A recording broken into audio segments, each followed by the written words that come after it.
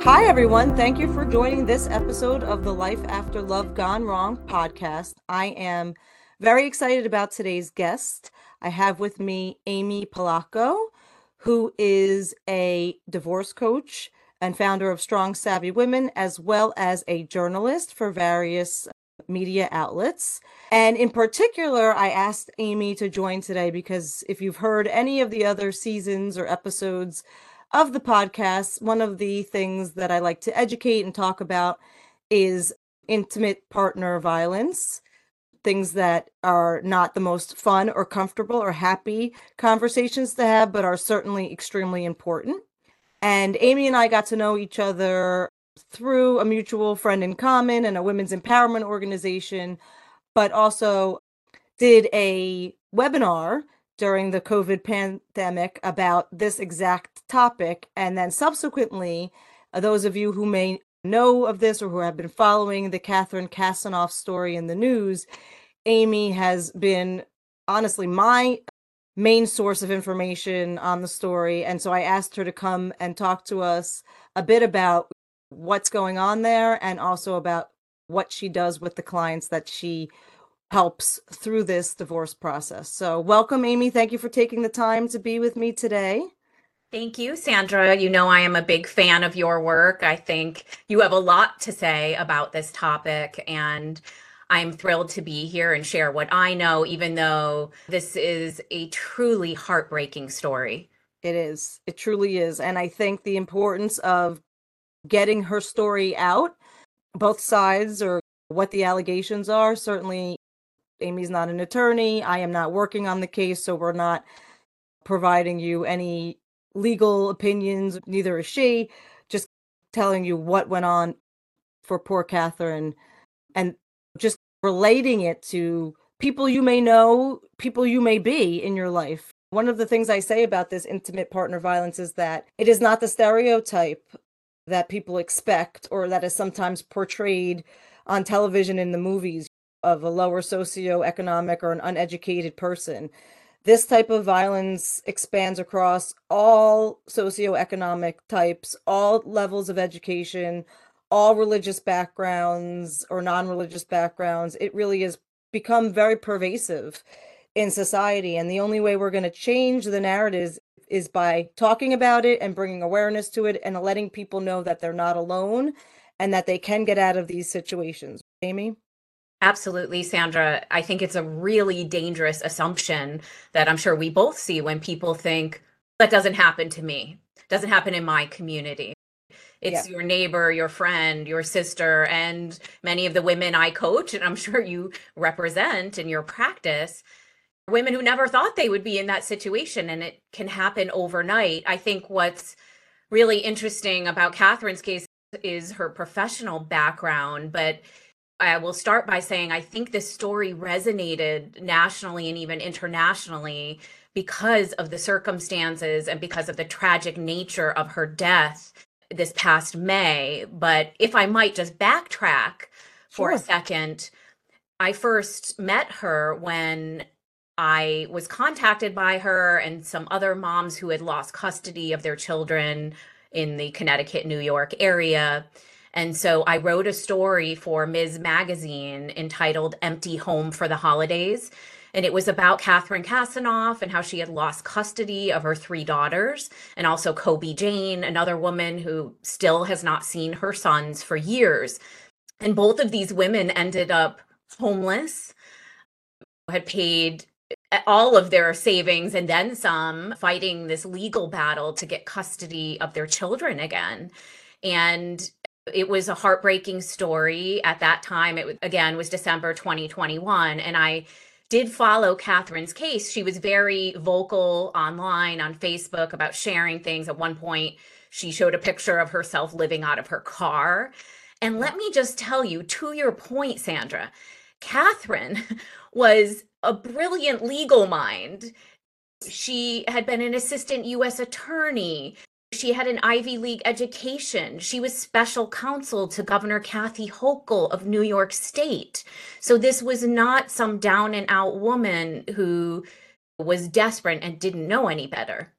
So can you just start maybe from the beginning about what you just gave us a little taste of who she was, why the story gained such notoriety, and is an important example of what is happening, unfortunately, in our system.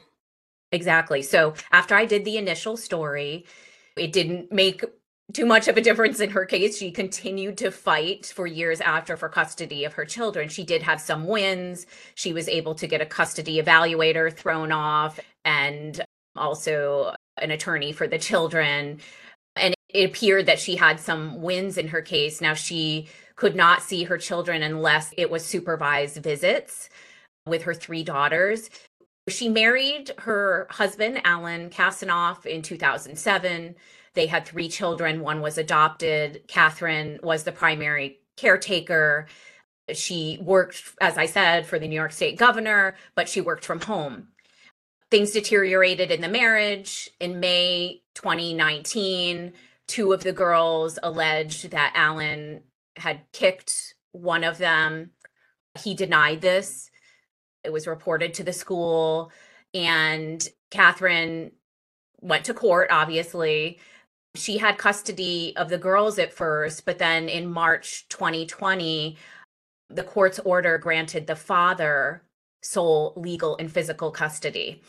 I should also mention Catherine had breast cancer 2 times, and I'll get to her last diagnosis before her death.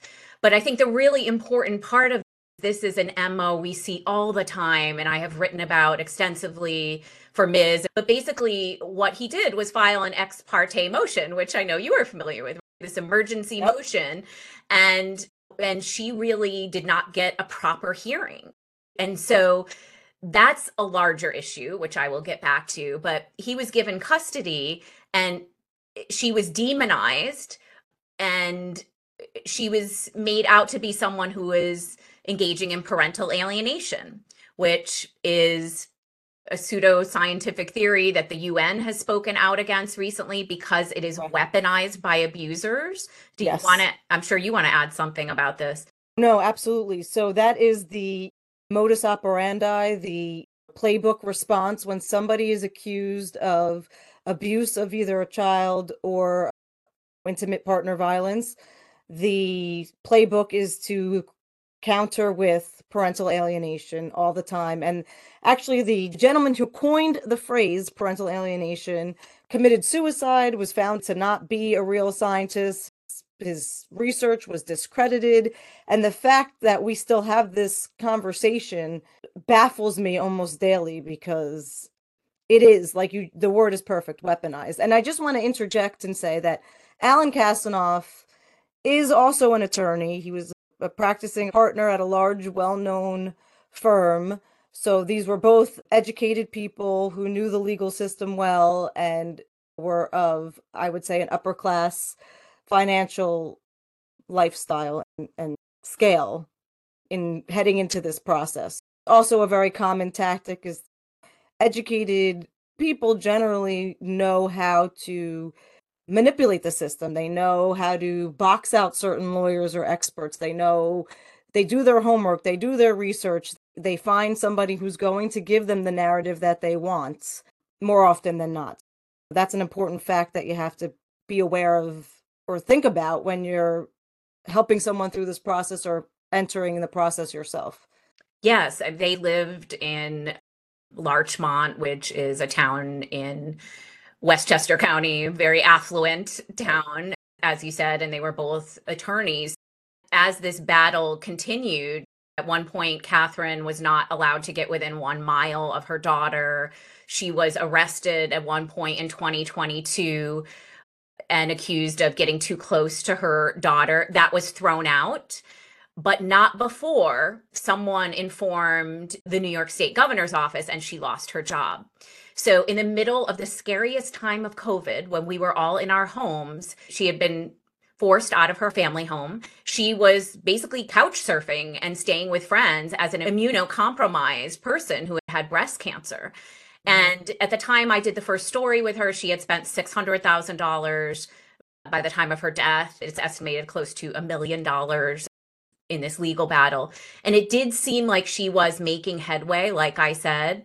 I was getting ready to do a follow-up story on her case when I learned in May, it was Memorial Day weekend. I will never forget it. She sent an email out to supporters that I was on, and she also posted it on her Facebook page saying that she was planning to commit an assisted suicide in Switzerland. And it is confirmed that she did do that. There were many theories that this was a hoax and all these things that have been disproved. I've seen the documentation from the State Department. I have spoken to the executor of her estate who has her ashes. She did do this, and what precipitated this was that in May 2023, she had gotten this custody evaluator, Mark Abrams, thrown off the case, and there were other people who complained about him. And a new evaluator came on, and the judge said, "Give me a new report." Catherine alleged that the new evaluator just rubber stamped Mark Abrams' old one, that basically said she was an alienator and that she would not facilitate the girls' visits with their father, so the father should have full custody. This news, and I've interviewed Catherine's attorneys, she had several, but the one dealing with the custody, it was devastating. For her to get this news, it was like she was back at square one. And apparently she had another cancer diagnosis. And in her letter, she said, "I can't do this fight again, especially with this news." But she blasted our family court system, obviously in Westchester County in New York, but also she recognized and had helped other people in this situation nationally, and not just women, men as well. Yes. But some of her words still haunt me. She said, "It's a world that under the cloak of darkness, it's secretive, these ex parte orders and all of these things." One of the last stories I did, well, I should say, back to your point, Sandra, about Alan, there was media coverage. I covered immediately in Ms. The New York Post and some other outlets covered this story, and some TikTok influencers shared some videos of Alan and ultimately later of Catherine. But there was such an uproar that so many people contacted Alan's employer, former employer, I should say, that they put him on leave at first, and then eventually June 11th, they said that he was resigning. And there was a huge outcry. And the battle continues with her estate. One of the last stories I did for Ms. was with one of her attorneys, Harold Burke, who actually spoke to Catherine for 4 hours the day before she died. He had no idea what she was planning. He could tell she was overseas. He didn't pry. She said she was in a safe place. He had litigated a case years before, 10 years before, of a woman in New York State who was in a similar situation. He took it up on appeal and he won, arguing that her rights, her name is Sylvia Lee, her rights to due process were violated because she never had a hearing. And as you said, the MO for a lot of these abusers and their attorneys are temporary emergency orders. But what happens, what I've learned in my reporting and also from many of the women I coach, these temporary orders suddenly become permanent. And then the court is looking at, oh, the best interest of the child and keeping them stable. Oh, now they've been with the dad, or it could be the mom, for this extended period of time. Let's not shake things up. So it's a whole strategy. Right. It's absolutely a strategy. And compounding that with a global pandemic, courts being shut down, many states experiencing an extreme backlog because of the fact that people are having a difficult time accessing the courts, and including employees and the judges themselves, they have to prioritize, right? And so they give you these temporary orders because they are led to believe that there is an immediate issue regarding safety and well-being of a child. And because it has the word temporary in it, it is this idea or belief or temporary band-aid. And then, like Amy just said, because of these extenuating circumstances, temporary ends up being several months. And it is exactly that. The judges are sometimes stuck between a rock and a hard place of saying, now do we jostle children around back to the other parent, or do we just let this be? The kid seems stable. Let's have the full evaluation done. In the meantime, the alienation is happening in the other direction, and you are leading what are supposed to be unbiased third-party experts to have a bias about the circumstances that they are in fact tasked with evaluating. So it further abuses the victim intentionally, unintentionally. That's a question that people have debated for years, and I'm sure will continue to debate. And I don't know that the answer is the same for everyone. And I don't mean to say this or to make this reference lightly, but if you've gone to watch the Barbie movie, it is really, in my opinion, such a poignant real life example of what women particularly face in the world at large, but now tie that into stories like Catherine's and some of these other women that have gone through very similar situations. When I work with these clients, I am very clear to tell them that this could get worse, a lot worse, before it gets better. And people look at me like wide-eyed and shockingly to say, this is already really bad. What do you mean by worse?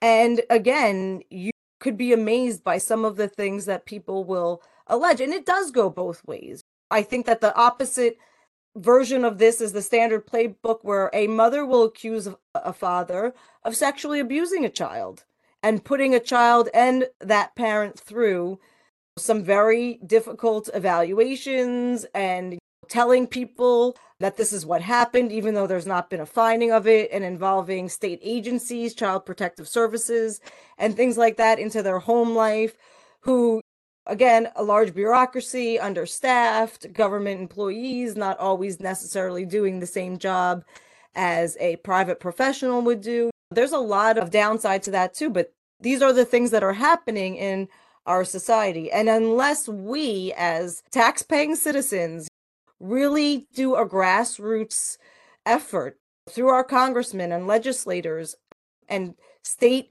playmakers to change certain laws, my big message when I do these awareness or conversations have come up is about really getting our judges nationally the training that they need to see this and to put them in place. I've practiced nearly 20 years, and I know that I have never met a judge who was excited to have to deal with a case like Catherine's or others similarly situated. It is really difficult to have two people before you who you've never met and have such outlandish, horrendous allegations presented to you and have to make decisions that are forever going to impact people's lives and their families and their employment and all of this. I do believe that judges don't come in with the idea that they're going to make things more difficult. I think that they come to this profession and take on this public service with the intention of helping. But again, I think not having significant education and repeated education about these tools and tactics and what abusers do and really understanding narcissism, it's not just a buzzword, and there is scientific evidence. And I think that Hollywood is doing a better job at trying to educate people than our nation's lawmakers and legislators. Look at shows like The Maid. We talked about that when we did that summit. Such a powerful, moving docuseries or series, I don't think it was a docuseries, about a woman who was exactly in this position and like all that she went through. So much so that I think, Amy, you and I spoke about this. We had clients individually who could not finish the series because it was so close to home. It was so exactly what they had experienced. To wrap things up, I do want Amy to give us some tips about how you can help someone or you yourself can avoid ending up in a situation like Catherine and the many others who have come before her and who unfortunately will still probably come after her, and the red flags that you should be looking for when you're entering into a relationship and making those big life choices. Right. I am on a mission to do that, as Sandra, as Yes. you are too. And the last thing I want to say about Catherine before we close that chapter here is that I do think that she wanted to shine a light on this issue and help others beyond herself. And that's why she left a Dropbox full of things, and she was looking beyond. And I found out she was helping so many other protective moms along the way. So my hope is that in this tragedy, something good will come out of it. Part of my personal healing after surviving domestic abuse has been getting back to the journalism I did full time years ago. As I recently wrote a story for Huffington Post, which I encourage everybody to look up. It was titled, "I'm a divorce coach. I'm begging you, watch out for these red flags before you get married." Because to your point, Sandra, when we say to our clients, look, this could get worse, their head is spinning because they've never been part of this world. And none of us ever wanted, those of us who are divorced, wanted to be part of this exclusive club. No, absolutely. But we are. And the point of my article, and what I often say is, be careful who you marry because it could ruin your life. Not that you can't rebound. I know you help your clients rebound. I'm committed to that too. But it's a long road, and it can be financially, emotionally, psychologically, physically devastating, right? It's there's no conclusive proof, of course. I'm not suggesting this, but it is no surprise to me that Catherine Castanoff's cancer may have returned, considering the stress she was living under. So many of my clients have autoimmune issues. And anyway, the things to look out for before you get married, this is all coercive control. Let's call it what it is. And narcissism falls under that. But these are all controlling partners. And we recently had that Jonah Hill texting story. He was trying to assert control, right, over what she was wearing, her career, her ability to earn an income. When someone does that, and I know you feel passionately about this too, Sandra, is that all women need to have their own thing, their own income, their own source of money. I advocate, if you decide to stay home, if you know that in advance, get a prenup, get a postnup, something that protects you, that gives you a salary, that guarantees your income because you are working too. So many women end up completely disempowered. Yes. And without the financial means, they get stuck like a caged animal. And then these legal battles can ensue and they're just drowning, right? So you want to protect that from the get-go, and even in the courtship, lovey-dovey period. You want to look for gaslighting, love bombing. These manipulators are really good at what they do. If they show any controlling behavior, wanting to control your devices, what you do, who you talk to, isolating you from family, a lot of times, and look, I look back and there were pink flags that I didn't know to recognize, right? Now I'm smarter. Yes. If you feel something in your gut that something isn't right, let me tell you, later that could come back to bite you. So, if someone's cheating, you find out they're lying even about a little thing, that can really, Especially, I think, about a little thing. yeah, you're right. My mom used to say, if they lie about something little, imagine what they do about the big things. And this is really a grooming process. What happens in these relationships is that somebody is grooming. So it's not going to be so in your face at first. But like Amy just referred to, you can look up some of these words, love bombing. And then it goes to, oh, you're going to wear that tonight? When you're going out someplace, and, oh, maybe you should wear this. Oh, your friend is really annoying. Do we have to spend time with them? And then they're constantly in your ear, and then you're starting to second guess relationships that you've had for 20 plus years, and even your family dynamics. And it's all of a sudden nothing is good when this person enters your world. And it's hard to recognize that. Oftentimes, unfortunately, these relationship behaviors or patterns are learned, right? You may have grown up in a home where some of this happened, but again, generationally or culturally, it was accepted. If you want to break the pattern, you have to have some self-awareness of what has happened in your childhood and then what is happening around you. Keep that in mind, that this is not something, right, Amy, that's going to happen day one. This is something that happens in a process. Yeah, it's insidious. And that's why there's more recognition for coercive control and psychological abuse. And like you said, I think Hollywood is doing a better job. I wrote a story about Made for Ms. back when it came out, and also Alice Darling, that movie that came out. And Anna Kendrick said, I don't want any violent fight scenes. She had survived a psychologically abusive relationship. She wanted to show how bad it could be without him ever putting a bruise on her body. So I Yeah. think there is more and more happening. And also, I love blasting that myth that we talked about at the beginning that, oh, these manipulative types and predators only go after low-hanging fruit. No. They go after bright, intelligent women. I have many attorneys who are clients who are married to narcissists, and they hitch onto your star. You look good on their arm, but then That's right. everything they loved about you, they will break it down. It's almost like a challenge. And some of these women were high earning, high achieving, but we're told, oh no, honey, I make enough money. You should stay home. I want you to stay home. Yes. Be Yeah. careful when someone says that to you. Yeah. It's true. With attorneys, C-level executives, doctors. I mean, there is a whole gamut of people. Again, this is not something that attaches to any education level, religious background, socioeconomic level. This really can happen to anyone. And so just understanding what it is, not putting our heads in the sand, educating ourselves, our friends, our sisters, our brothers, our children, when they're going out, it's a different world and we need to face that head on because I think, like Amy said, the devastation is so multi-layered. And yes, there is a light at the end of the tunnel, but it is a long road and something that hopefully can be avoided by just giving yourself a little bit of knowledge and power on things. And so Amy's advice, spot on, keeping, as my mom used to tell me, that separate savings account or that separate account with your money in it, that you have access to things, not letting your credit go down.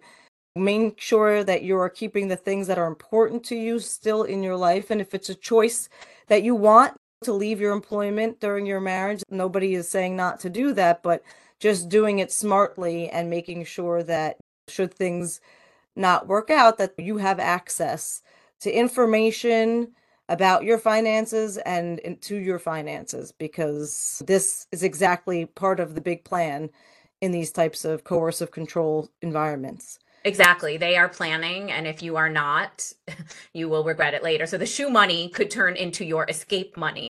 And I just Right. want to say, I work with clients who are contemplating divorce, a lot of them in that situation, Sandra, where, they don't even know where the money is, they don't have Yes. access to money, they have to either meet me in a parking lot and pay me or send me a money order so it's not traced anywhere to work Right. with me, but it's getting their ducks in a row. And then I also coach women who are going through the process and then after as well. I have some I'm helping start businesses because these relationships break you down bit by bit.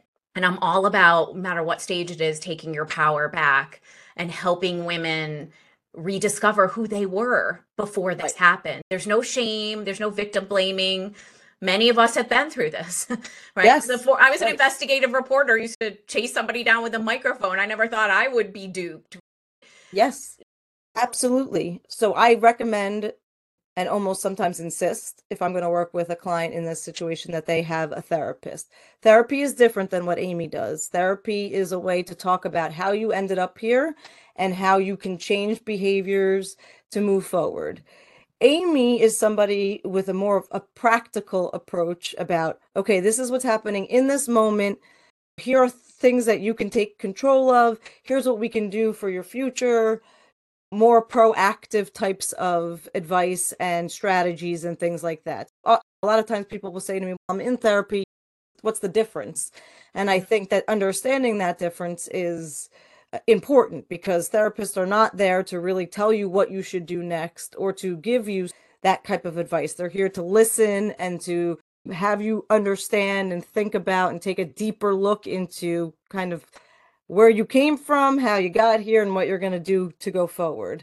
It's very different than the types of things that Amy does. Like she just said, helping somebody who's through the process take their power back, understand that they could start a business, figure out what their plan needs to be, and help them execute that. That's not something you're going to find in therapy. Yeah, and I'm a big fan of therapy as well. But Yes. Sometimes it's strategic. It's not just my own personal experience, but all the knowledge I have I run a support group, as you said, Strong Savvy Women, and the reporting I've done and the clients. I have several clients who are post-divorce, but with these high conflict spouses and ex-spouses, it does not end. Post-separation abuse is real. So I help them with boundaries, protecting their peace, because that need for control does not end. Very true. And oftentimes in these post-divorce litigations, it is exactly that. It's just a continuation of the abuse that was going on during the marriage and during the divorce process. And again, back to the education of our system, so that is not tolerated. And that is not a venue where an abuser can continue to do that to a victim is super important. So we got to get going because we're running out of time. I know, could talk about this for hours and hours because it's really important to us. But Amy, let us know how we could find you. Yeah, on Instagram, I'm at Freedom Warrior Tribe.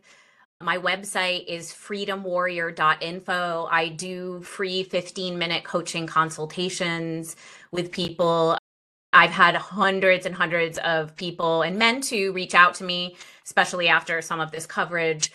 If you want to email me for a possible story, I'd ask you do that instead of booking a coaching session, and send it to Amy Polacko, AMYPOLACKO @gmail.com. And I'd love to hear from you. Thank you, Sandra, for continuing to shine a light on this. No, thank you. Thanks for joining me today. This was great. You know where you can reach me, sfava@foxrothschild.com. You can follow me on Twitter, Divorce NJ Law, or now it's X, I should say. Oh, exactly. And also Instagram at asksandrafava.com.